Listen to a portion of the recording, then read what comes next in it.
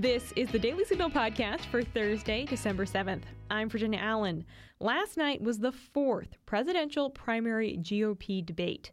Four candidates were on stage: Florida Governor Ron DeSantis, former South Carolina Governor Nikki Haley, entrepreneur Vivek Ramaswamy, and former New Jersey Governor Chris Christie. Former President Donald Trump again chose to not participate and instead held a fundraising event on Wednesday night. Joining us right now on the show to break down the biggest moments and policy discussions from the fourth debate is the Director of Government Relations at Heritage Action for America, Sarah Feldposch. Sarah, thanks for being with us. Of course.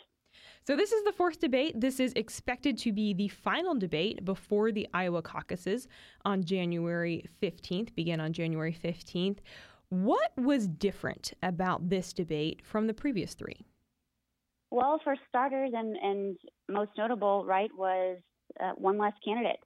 Tim Scott has dropped out since the last debate in early November, so that was an absence on stage. And I think, four candidates staring down the camera and the questions from the moderators, you definitely had more time on stage, and I think they kind of broadened up the topics. But, some of the topics, right, that stuck out and maintained from the last debate, they continued the discussion around the Hamas terror attacks in Israel, border security and immigration, debt and deficit. But then they also introduced some different topics, and I thought was really good to hear from the candidates and hear where their head was at on some topics. Central bank digital currency, for example, that DeSantis brought up. You had sort of bloated government agency topic that was mentioned by several candidates on stage. Election integrity, threats of the Chinese Communist Party. Healthcare was even brought up, which really has been lacking spotlight in any of the debates thus far. So that was kind of the top line from me on differences from the last debate in this one.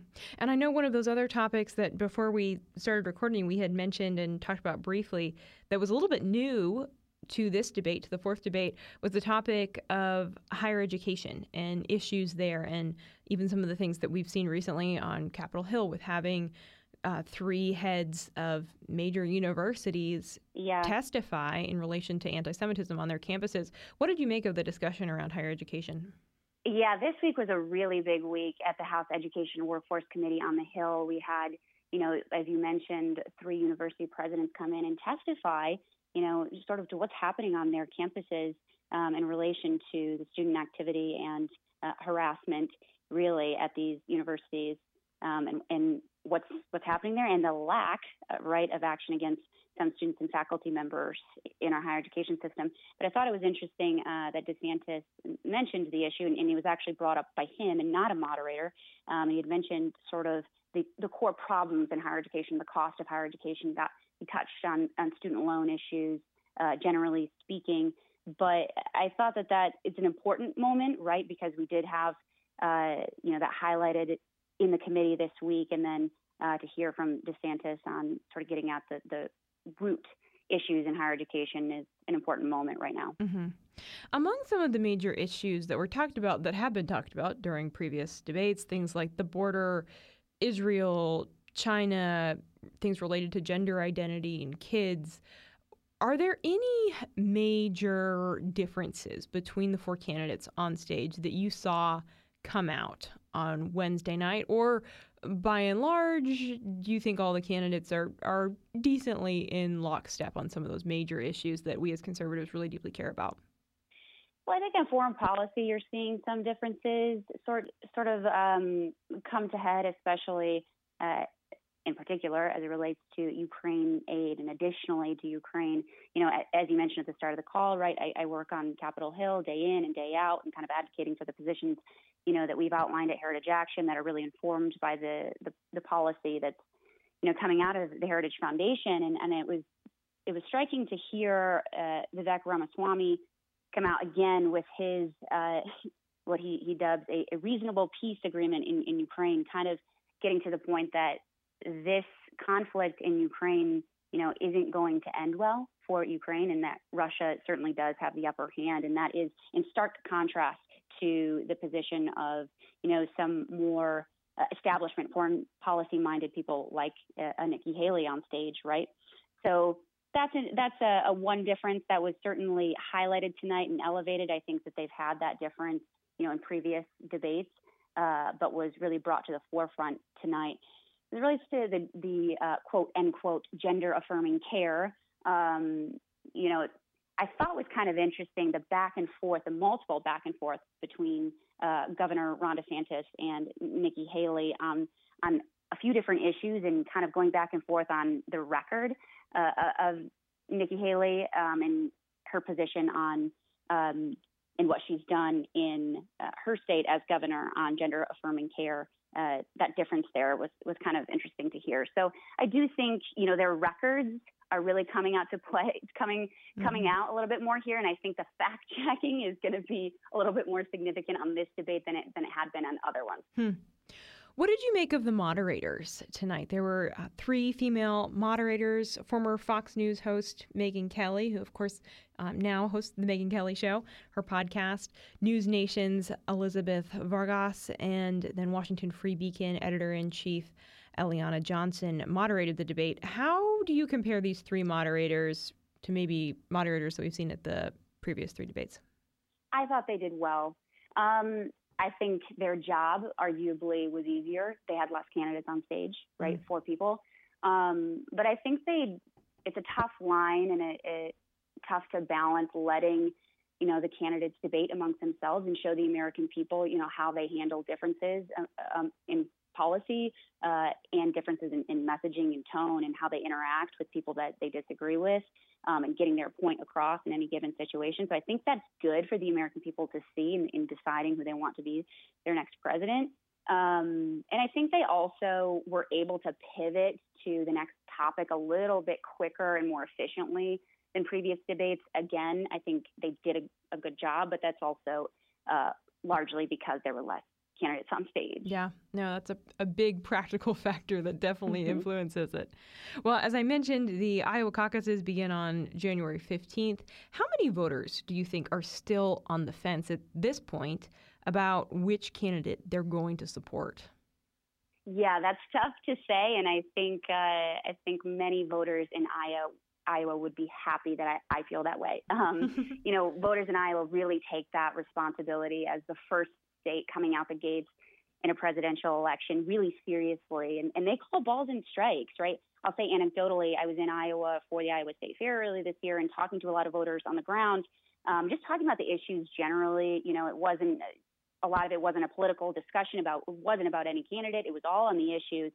And they really engage with the topics and the policies themselves. And it's much less about the candidates, but really their positions. And you've seen Iowa Governor Reynolds, endorse DeSantis, and that's probably informed and swung some voters into his camp. But really, voters in Iowa are still going to evaluate the policy stances that each candidate has. So I think the fact that I don't have an answer to the question is a good thing for voters in Iowa, and I think they're taking their job really seriously, and that's a good thing. That is a good thing. Now, of course, former President Donald Trump did not participate in this 4th debate. He hasn't participated in any of the GOP primary debates. Why do you think that he is chosen to either do his own thing, host his own event, or on Wednesday night, of course, he was at a fundraiser and chose to deliver a town hall event per Fox News on Tuesday night instead? Well, I think it's a calculated move, right, by him and his campaign. He's up by 50 points in some polls, and his lead is steady and gaining. I think there's that opportunity too with Hannity, right? It was center stage. He's able to speak to the voters directly. That's a strength of his, in communicating directly with the voters, not competing for stage time and answering and waiting for the microphone to come on him and waiting for his turn to answer the question. He likes to speak directly to voters, and I think this opportunity with Hannity in the town hall format really really allowed him that opportunity. Mm-hmm. Well, we know that going into the election, one of the major issues on the minds of all Americans, it's inflation, it's the economy, and we also know that the national debt drives inflation up and it harms the economy. And that issue of our national debt was one that Trump did discuss with Hannity on Tuesday night during the town hall. What do you think of Trump's comments about the national debt? Yeah, I think he struck a chord with his answer and really the whole conversation that surrounded the national debt crisis. Really, he's linking fossil fuel production to mandatory spending, which was to say Social Security in this instance. And so I think he was able to talk about both in the same breath. And that speaks to a lot of issues that are on the voters' minds right now, right? We have a huge resource in the U.S. in our ability here to drill in the U.S. and to secure energy independence and stop relying on foreign nations. And I think that also speaks to his acknowledgement that the U.S. has so much opportunity to grow and invest here in the U.S. Yeah, so critical. There was a moment in an exchange on Tuesday night between Hannity and Trump that has been talked quite a bit in the press and even drew some attention during the debate on Wednesday night. And that was Hannity asked Trump, are you going to be a dictator? He said, "You're not going to be a dictator, are you?" And Trump sort of jokingly said back, "I love this guy." He says, "You're not going to be a dictator, are you?" I say, no, no, no. Other than day one, we are closing the border and drilling. Other than that, I am not a dictator. So this has gotten a lot of attention. What do you make of these comments and just sort of this exchange between Hannity and Trump? Well, first, I thought it's fascinating framing, right? That Hannity teed up the question saying that a lot of media outlets are kind of painting him in this lens that he is going to be some sort of dictator, whatever that would look like, especially considering the administration and the president that's in office right now, and all of the egregious rulemaking that's coming out of this administration. So to really, just the premise of the question, I thought was not necessarily on Hannity's point, but because he was referencing, other media outlets in the question itself. But I just thought it's a fascinating dynamic that you have this administration that's coming out with massive student loan, quote unquote cancellation, which is really just a debt shifting scheme, right? And you have, EV mandates effectively, where it's a gas car ban. There's so many things coming out of this administration, and then you're going to ask, right, a presidential candidate if he's going to be a dictator. It's just a little silly to me, the framing of the news media. But outside of that, the response to the question was really just a reiteration of what would be Trump's priorities, which he mentioned were oil production and immigration, border security. Yeah, he was very clear on that. Sarah, want to give you the last word here. Any final thoughts as we go, either in regards to former President Trump's town hall on Tuesday night or to comments made at the debate on Wednesday night? I'll say I'm excited to get into the new year where you have, coming into the end of this year, there have been several debates. It's been an interesting time where you have the former president, separating himself from the group of other candidates that are, dwindling down now. And you've had, in each successive debate, candidates drop out. And at the same time, those scheduled debates, you have Trump either do a town hall or some sort of rally, closely related to that timing of the debate. And I'll be curious to see in the new year, as the debate side starts to settle down and you start to see, the caucuses and the primaries heat up, and then moving into March and Super Tuesday, where voters' minds are really at in the voting booth. Lots to be looking forward to here, and it's nice we have a little bit of time. Things will slow down a little bit over the holidays, but we really, really appreciate your time. Sarah, thank you for joining us today. Sarah Feldposh of the Heritage Action for America. Sarah, thank you. Thank you. And with that, that's going to do it for today's episode. Thank you to our listeners for being with us today. If you haven't had the chance, make sure that you check out our evening show. It's right here in the same podcast feed, where every day around 5 p.m. we bring you the top news of the day. Those are the stories that you need to know to stay informed. Also, make sure to subscribe to the Daily Signal podcast wherever you like to listen to podcasts. We're across all podcast platforms.